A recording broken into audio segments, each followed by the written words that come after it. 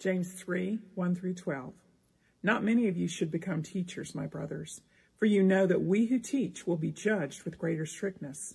For we all stumble in many ways, and if anyone does not stumble in what he says, he's a perfect man, able also to bridle his whole body. If we put bits into the mouths of horses so that they obey us, we guide their whole bodies as well. Look at the ships also. Though they are so large and are driven by strong winds, they are guided by a very small rudder wherever the will of the pilot directs. So also the tongue is a small member, yet it boasts of great things. How great a forest is set ablaze by such a small fire! And the tongue is a fire, a world of unrighteousness. The tongue is set among our members, staining the whole body, setting on fire the entire course of life, and set on fire by hell. For every kind of beast and bird, of reptile and sea creature can be tamed, and has been tamed by mankind. But no human being can tame the tongue. It is a restless evil, full of deadly poison. With it we bless our Lord and Father, and with it we curse people who are made in the likeness of God. From the same mouth come blessing and cursing. My brothers, these things ought not to be so. Does a spring pour forth from the same opening both fresh and salt water? Can a fig tree, my brothers, bear olives, or a grapevine produce figs? Neither can a salt pond yield fresh water. If you have your Bibles, could you take them and turn to James 3? We're going to be looking at the verses that Robin read a moment ago. Many of you probably know, although maybe actually you don't, that my wife Shauna is a preschool teacher, and as really little kids learn to communicate, often they start off communicating with kind of grunts and gestures.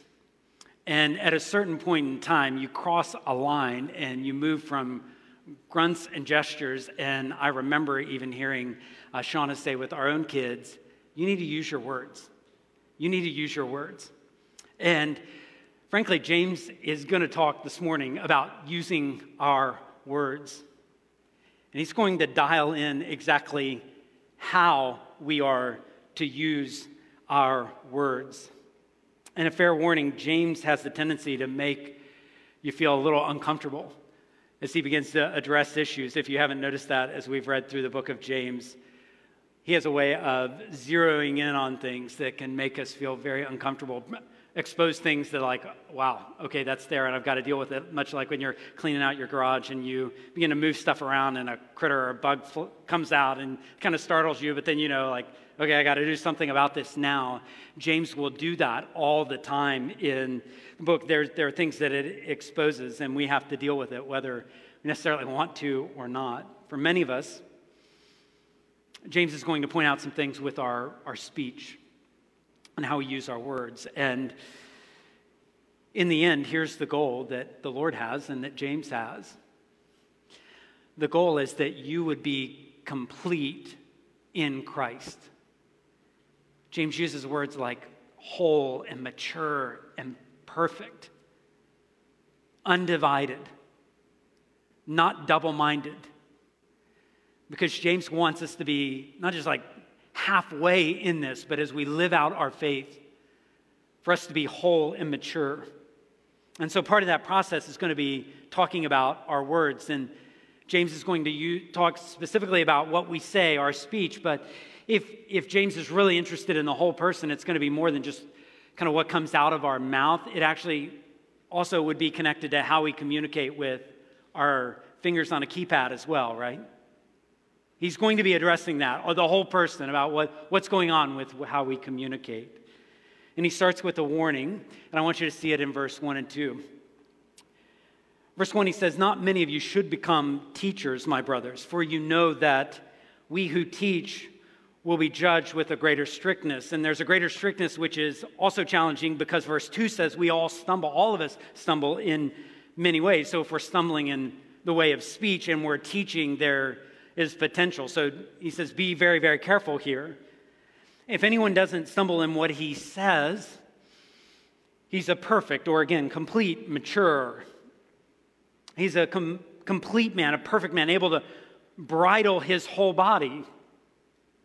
And then verse 3, if we put bits into the mouths of horses so that they obey us, we guide their whole bodies as well. If we let James do, I think, the good work that the Lord wants to happen in our lives, our eyes are going to be open to how we use our words in some very important ways. One thing that James is going to lead us to do is to grasp the oversized impact of our words. The way James talks about it is helping us grasp the oversized influence and impact of our words. For as small as our tongue is, for as little as our words seem to be, I mean, you throw a few letters together, you put a few words together, and you got a sentence. For as little as that, like, what is that? Is that big of a deal? James is going to show us this oversized influence. Like, really small things can make a really big difference. He first mentions like a bit in the mouth of a horse in verse 3. And what he says is the whole body is guided by that. So just this little bit, and I think of kind of horse racing as well as like work done on a farm with a horse. And like you can have this tiny jockey control this large horse that is powerful just with a little bit in the mouth. Like little small things can have an oversized influence and impact. A little bit that's just positioned in one place. Verse 4, he talks about not bits and horses, but rudders and ships, and gives a picture of this ship on a sea, and even kind of expands it, maybe writing about the Mediterranean Sea or something, or the Sea of Galilee, and you've got this sea that can be like high waves, and how is a ship going to navigate that? And he says it comes down to a little rudder that actually is at the will of the pilot to direct, and that little rudder can change the course of the ship. Something very, very small, but having an oversized impact. And finally, we get to verse 5 that says there's like the small member of the tongue, but it boasts of great things. With these analogies, James is showing us that like little small things can have an oversized influence. And he is going to talk about negative influence, but I just want you to think for a moment of the oversized influence for good, the oversized impact for good that your words can have.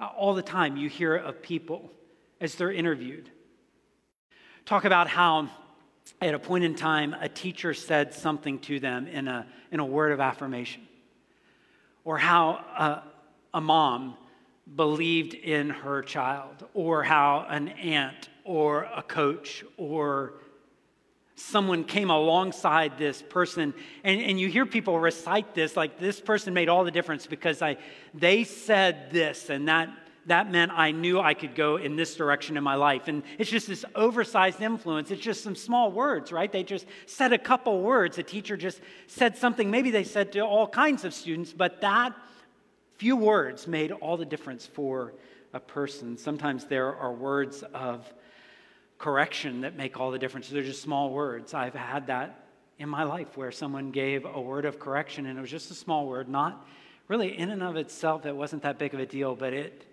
really did have the effect of changing some of the direction of my life, the direction of my heart, just small words of correction. Sometimes I was thinking about words in books and speeches, and sometimes these are words that were said 100 years ago, 200 years ago, 300 years ago, and you read them, and maybe it's just 10 words, maybe it's just a sentence, maybe it's just a paragraph, and something takes hold in your heart, and that may have been a stranger that wrote those words that you'll never meet. And yet those words seem to like get some things in line in your life, and just this oversized influence of a sentence or a phrase. Sometimes words name and describe things, and and they label things, and they do help us understand what's going on in our own lives. Like we understand ourselves better, we understand the world better because of just this simple word. Like, oh, that makes a lot more sense. I can understand things so much better because of just this one word. Sometimes words give comfort and encouragement. Maybe you've had the experience where someone comes up to you and says, I remember what you said like 5 months ago, and I was going through such a hard time, and your words brought so much encouragement and so much healing, and I'm so grateful for your words. And maybe you go like, I remember a conversation. I don't remember what I said. I'm glad.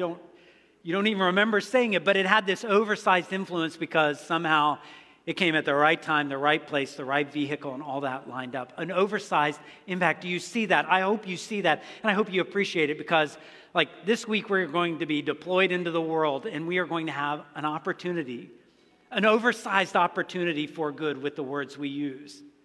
And I would hate to think like we would squander that opportunity we have this week for all kinds of good things. Yet there's another kind of oversized influence, and James talks about that, the second part of verse 5. So the first part we read already, so also the tongue is a small member. It boasts of great things.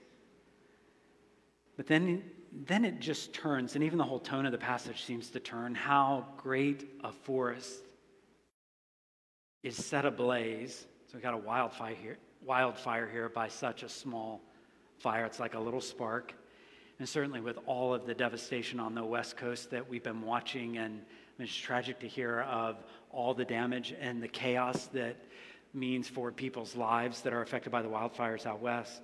We realize the oversized damage, and now we have a sense exactly what James is driving at, not just grasping that there's an oversized impact, but actually we also have to realize the dangerous effect of our words.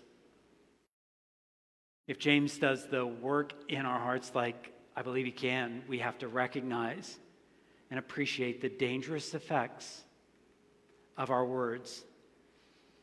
Just as simple as words can be oversized in their influence for good, we recognize danger is lurking, and it is always lurking with our words.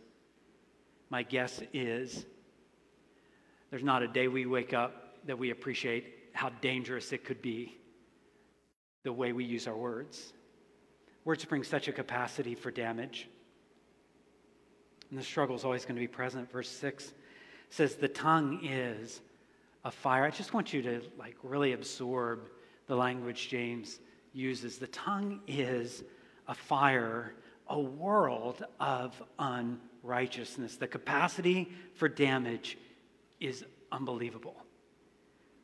And words are an internal struggle. Look at the verse there, right? The tongue is set among our members. The tongue is set among our members. So you can't escape it. So I'd like to think well, that's a problem kind of out there, but actually James says, no, it's set among you. Like this is a part of you. This is words you say, words I say. This is words I type, words I write with my hand. It's not someone else doing that. And I go, well, I didn't have any control over that. No, you do. I do have control over that. And verse 6 also says words can be terribly destructive. Actually, putting it this way, this can stain the whole body. So the corrupting, contaminating influence can be such that all aspects of life, it can set on fire the entire course of your life. I mean, this is extreme language that James is using. It is set on fire by hell. And the word hell there is basically in ancient time there was a place called Gehenna. It was the garbage dump outside of town in which stuff would be burned, the trash would be burned. And so you can imagine the awful smell and imagery that would have. And that's the word here. That's where words can go. It can contaminate everything. It can reek of death and destruction. And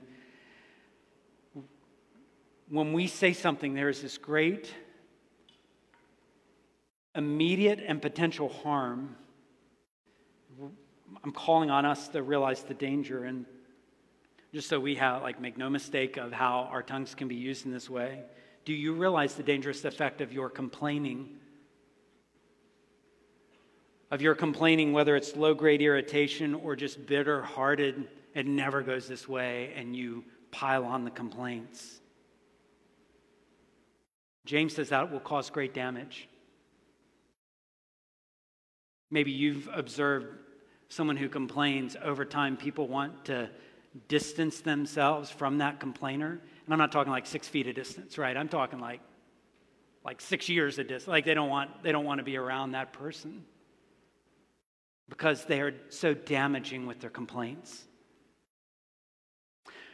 I want us, as we think about our speech, to think about like what the Bible would call filthy talk, filthy communication, where or crude or coarse jesting. What's going on in our heart where I think it's funny to share this or that? Do we realize how damaging that could be? What about profanity, where you are so angry at life and maybe angry at God and maybe angry at your neighbor? What am I really saying about my life and how I see the world when I think these are the words I need to use? I need to find these words, put them in this spot, because this and only this can communicate exactly what I think of God and how He's running this world.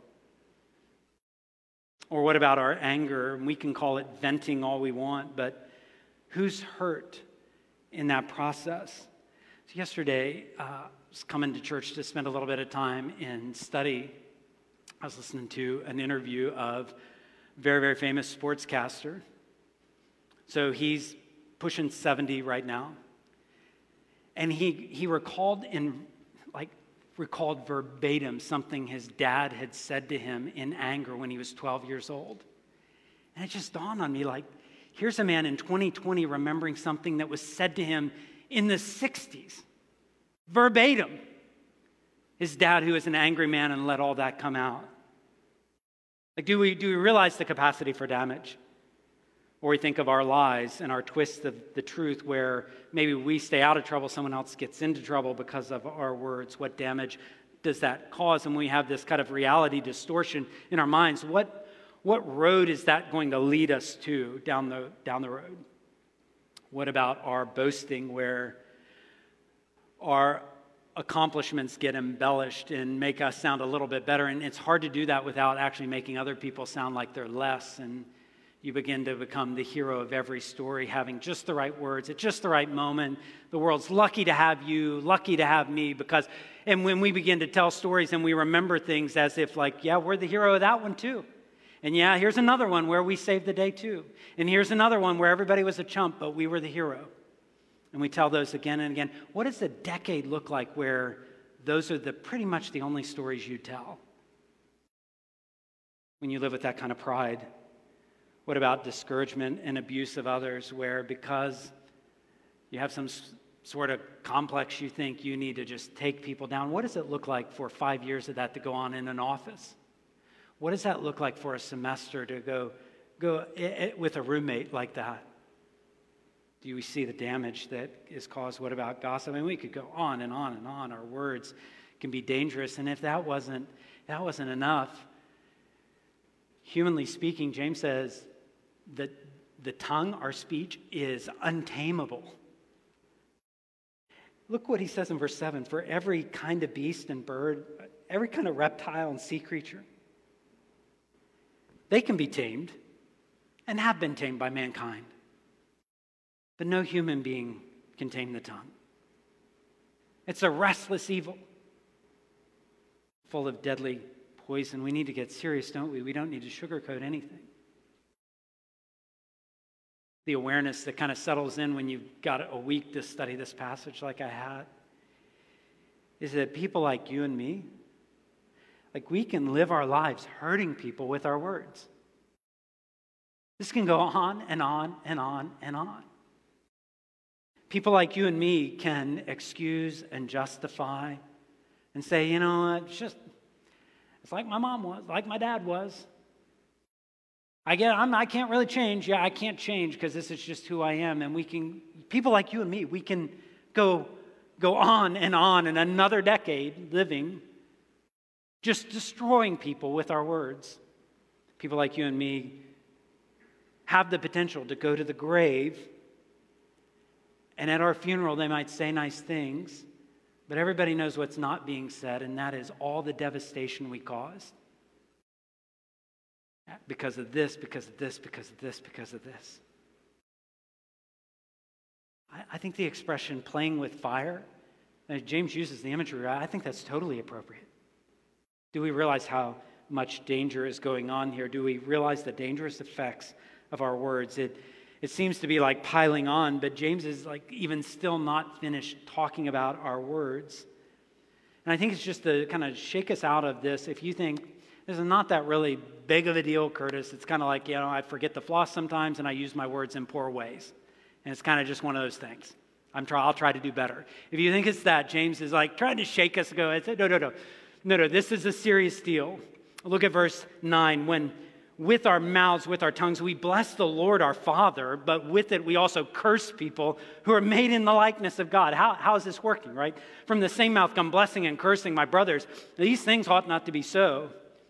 Does a spring really pour forth from the same opening fresh and salt water? No, it doesn't. Can a fig tree, my brothers, bear olives, or a grapevine produce figs? No, they can't. Neither can a salt pond yield fresh water.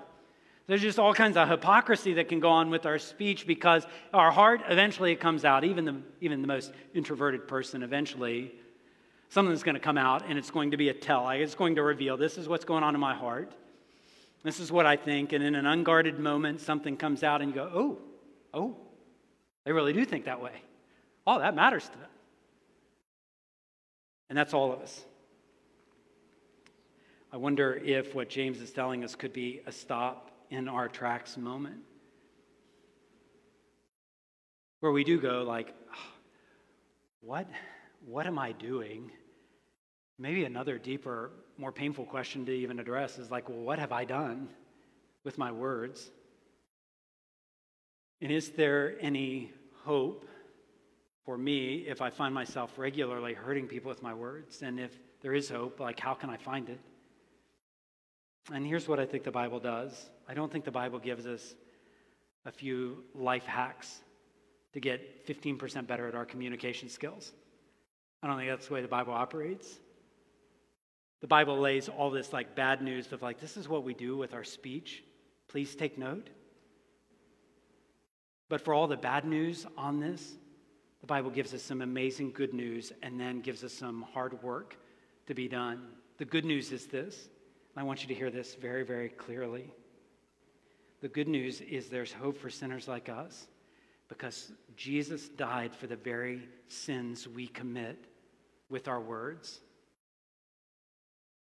So I don't know, as you picture, we sang about it like Jesus is on the cross when they take him down, his body is drenched in tears. So it's just a vivid expression for me to think through, yeah, the sins of my mouth are what put Jesus on that tree, but he did, the good news is, he died for those.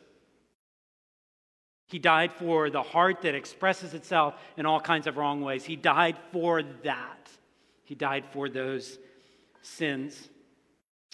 Ephesians 5 talks about filthiness and crude joking and foolish talk, and he says those are unfruitful works of darkness. Galatians 5 talks about fits of anger and division and strife, and those are things that will keep you out of the kingdom of God. They will prevent you from getting to heaven. But the passage that Champ read from Psalm 103 says, God has not dealt with us as our sins deserve.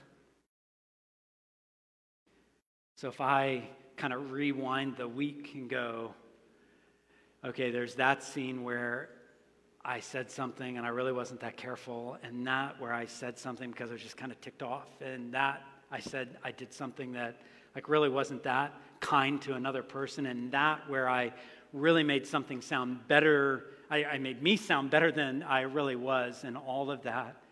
Yeah, those are the very sins that Jesus Christ came and died for. That's so good of news.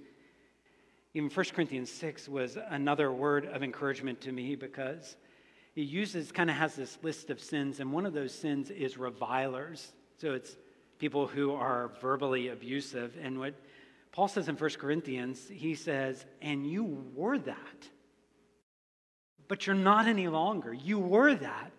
Such were some of you. But now you've been washed, you've been justified, you've been sanctified in the name of Jesus through the power of the Holy Spirit. You've been changed. I'm not the same. I'm a new creation. We sang that even at the beginning of our service. So the good news is that all this guilt I feel for all the ways I misuse my words, I can take that to the Lord Jesus. And while I can never atone for my sin, while I can never save myself, while I cannot promise my way out of this, although, we try, right? I promise I'll never do that. I'll never blow up again. I'll never say that. I promise. This time I mean it. And how many this time I mean it do we have to do in our lives to know, that's not going to work like that? For all of that, actually, none of that's going to save you. Only Jesus can save you. And the good news is he died for sins like this. There's hope for us. And there's even more good news, and that is you aren't destined to be dominated by these sins. So this may be a real area of struggle and weakness in your life. A real strong area where you look at a past of failure, just failure after failure after failure. Maybe your heart's even really, really grieved right now as you think about it. You aren't destined, because what we know is the work of the Holy Spirit can transform you in these very areas. It's not as if God is really good at helping people, but not in that area. He can't really help much there. No. These are the very areas where the Holy Spirit can go to work. And that change may not be immediate. It may take some time. But I've watched the Lord change people over the course of their lives. In James 1:19, when we talked about this a few weeks ago, James says everybody needs to be quick to hear and slow to speak and slow to anger. James 1:26 says, if anyone thinks he is religious and doesn't bridle his tongue. And I thought, that's a really helpful word, the bridle, which the bridle is meant to be kind of a restraint. So if you don't bridle your tongue, the person's religion is worthless. But the bridle restrains or curbs. It holds back. And for an animal, it's going to control the direction they go, and it's going to control the pace. So I'd love today for us to do this. I'd love for us, there's hard work involved in this, but I'd love for us to consider some of the bridles that we may need to have. I want you to think of some of the bridles you have. Frankly, I want you to think of some that you need. What bridles do you need to curb and to restrain? We probably, if we collectively put our heads together, we could think of 75 of these, maybe. But let's just do 3, okay? One of those bridles would be the bridle of patience. So what's going to curb and restrain? One is going to be patience. We know this, right? We know that so much of our sin with our mouths and our words and our fingers and our keypads, so much of that comes because it's a knee-jerk response to something that's made us mad. And we think, I'm just going to get this off my chest. Maybe this would change in 24 hours. Maybe it would change in 12. Maybe it would change in 24 minutes. If you just will I feel differently about this? If I let myself kind of think through and weigh on this, would I change things? Maybe we need the bridle of patience. Is there anything that kind of holds things back and makes you ask the question, is this wise? Is this even necessary? Are there potentially damaging consequences that if I go forward with this path, it's going to hurt? Or when is the last time you had this impulse to comment, kind of drop a word in there or send back a quick text? When's the last time you had that impulse and you didn't act on that immediately? You just kind of, you were patient and you didn't speak. When's the last time you got angry and first talked to the Lord about it? Or maybe only talked to the Lord about it? Just when's the last time? When we're patient, it's showing the fruit of a deep confidence that God rules the world. He's good. I can trust him without chafing under things that frustrate me in life, because there are going to be things that frustrate us. we're restraining with that patience, going, I don't have to say this, and I certainly don't have to say it now. How many times would you rewrite something? I know I've had to practice this. There's times where my initial response is about 100 times more emotional than it needs to be, probably 50 times more personal than it needs to be. It assumes motivations of the person, and I can explicitly name them all, although I can't read their mind. I just assume, like, this must be what you're trying, it's all that gets dialed back immensely when I just cool off. The bridle of patience. I think there's also the bridle of love for God and love for our neighbor. When I let myself be restrained by the fact that I'm called by Jesus to love my neighbor and to love God.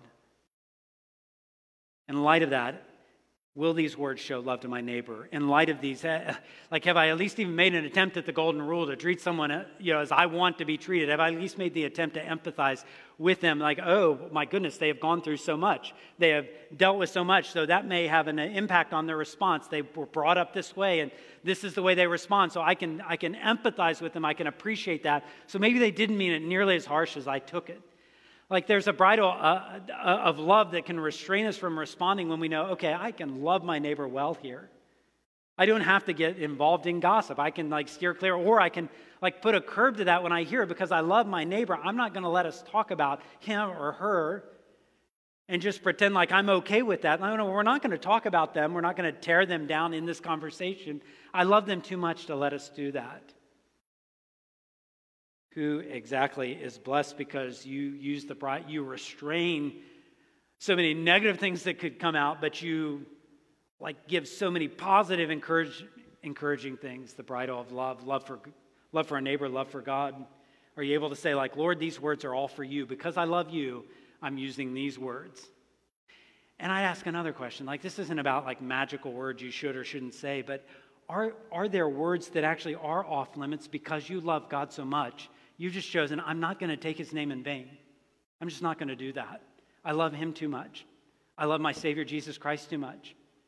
That I can't imagine taking God's name and throwing it in some sort, why would I use it in such an empty way? Because the Lord is watching. Do these words really show that I love him? And one more bridle that I want you to think about today is a bridle of responsibility. And this is what I mean. Do you take responsibility for any destruction you have caused? So when you have blown it, what does it look like then? I mean, we're midway through October. Surely some point in October you've messed up in this area, surely. If not October, we got several more days. You're not getting out of this month without using your words in some capacity that's going to harm and damage. What happens then? See, that's an important question, right? Is there clear confession? Is there an attempt at I want to make this right? I want to turn from this. I want to reconcile? Or is there a double down? Well, I'll tell you why I said that, because you said that, and every time you say that, I'm going to say, is that the way this goes? Does it go with half-hearted apology? I'm sorry if you had a problem with it. Is that the way this goes? It goes that way all the time in this world. So we kind of can numb ourselves to think, oh, that's fine to approach our words that way when James says, is this what's going to come out of our mouths? So when is the last time you asked for forgiveness for an area where you blew it? When's the last time you confessed a sin of your words, your speech, your communication?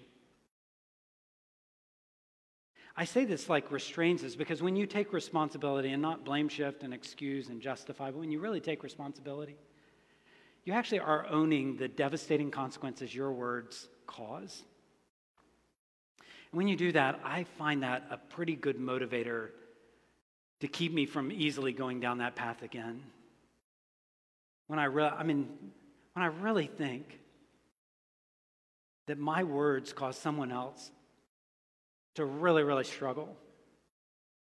When I think that some offhanded comment that I make, when you watch your kids or a family member or someone you love deeply, and you watch their whole countenance drop because of an offhanded comment you make.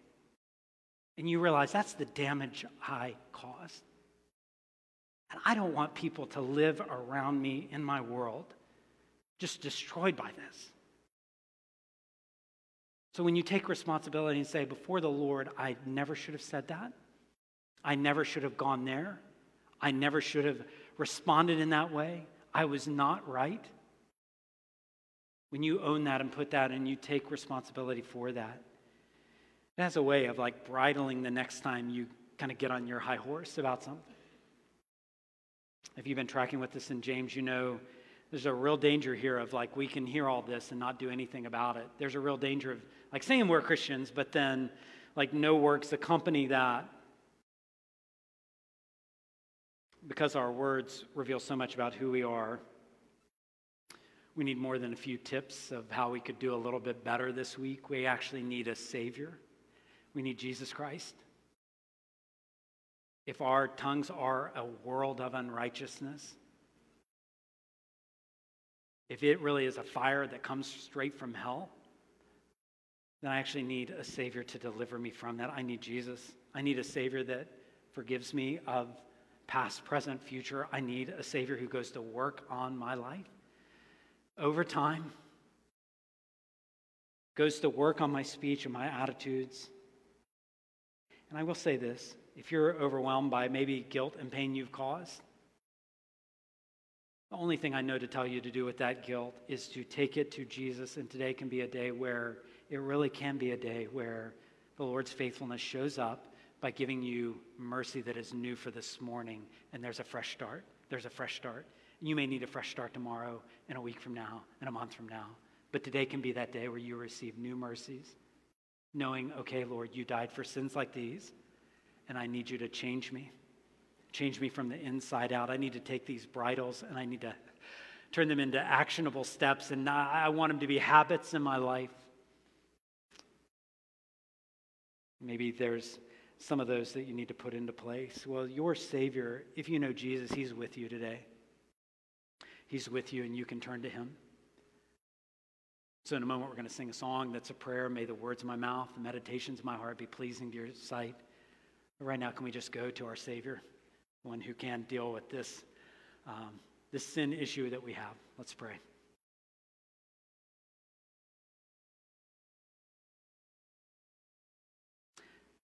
How humbling it is, Lord, to be in a place where I teach about communication and words and fall so short. How humbling it is to think through this week of poor performance in the very area that I know better. So, Jesus, this is why we need you to thoroughly cleanse us from all unrighteousness. This is why we need you, Jesus. This is why we need you, Holy Spirit, to change us in our hearts so that something different is overflowing. This is why we need your power, Lord Jesus, to take these strongholds of speech that maybe are stubborn, rooted sins and to break those up where new fruit is produced in a powerful way. This is why we need you, Lord Jesus. So our hope this morning is not in our promises to do better. Our hope's actually not in that we feel really guilty and bad about a couple things.